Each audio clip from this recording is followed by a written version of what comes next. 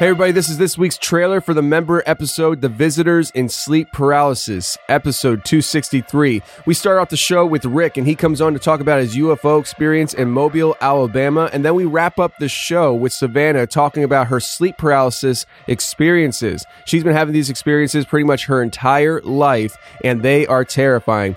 The very first time she ever had it, she actually heard something whisper in her ear, "I'm going to take care of you now." She talks about seeing things walking around her room while she's under sleep paralysis, and Daniel Hamilton, one of our members, commented in the comments section, "Yeah, I'm not sure I wouldn't become a full-blown alcoholic if I had to deal with what she was dealing with." So, with that said, if you want to become a member and listen to this episode and all future and previous episodes, go to theconfessionalspodcast.com, hit the join button, and become a member today. Now let's get to the trailer right now.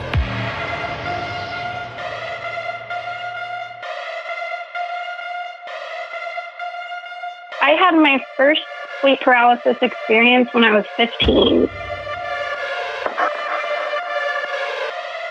When I was younger, I always had issues falling asleep, just being afraid of the dark and being afraid of monsters in my closet like kids are. So I always slept with a nightlight. And then as I got older, I switched to sleeping with the TV on.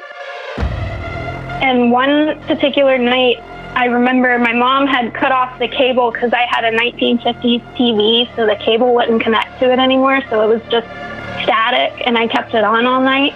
And I woke up, and I had been sleeping on my side facing the wall, and I could see the static gave like this eerie blue sort of, it just wasn't normal. Like the color that was reflecting wasn't normal. So out of nowhere, I felt like somebody was putting their chin on my shoulder and breathing into my ear, and it sent chills everywhere, and I felt like somebody had slid an arm around my waist or something. And I was only 15, so I'd never really experienced this before, like with a person, so experiencing it not with a person was pretty jarring. And when I tried to turn over, I couldn't move, and it was just so strange for me to feel like I was wide awake and not be able to move. So I tried to turn and I heard this really strange guttural sounding voice, and it said, "I'm going to take care of you now." And that was the very first time I ever experienced sleep paralysis.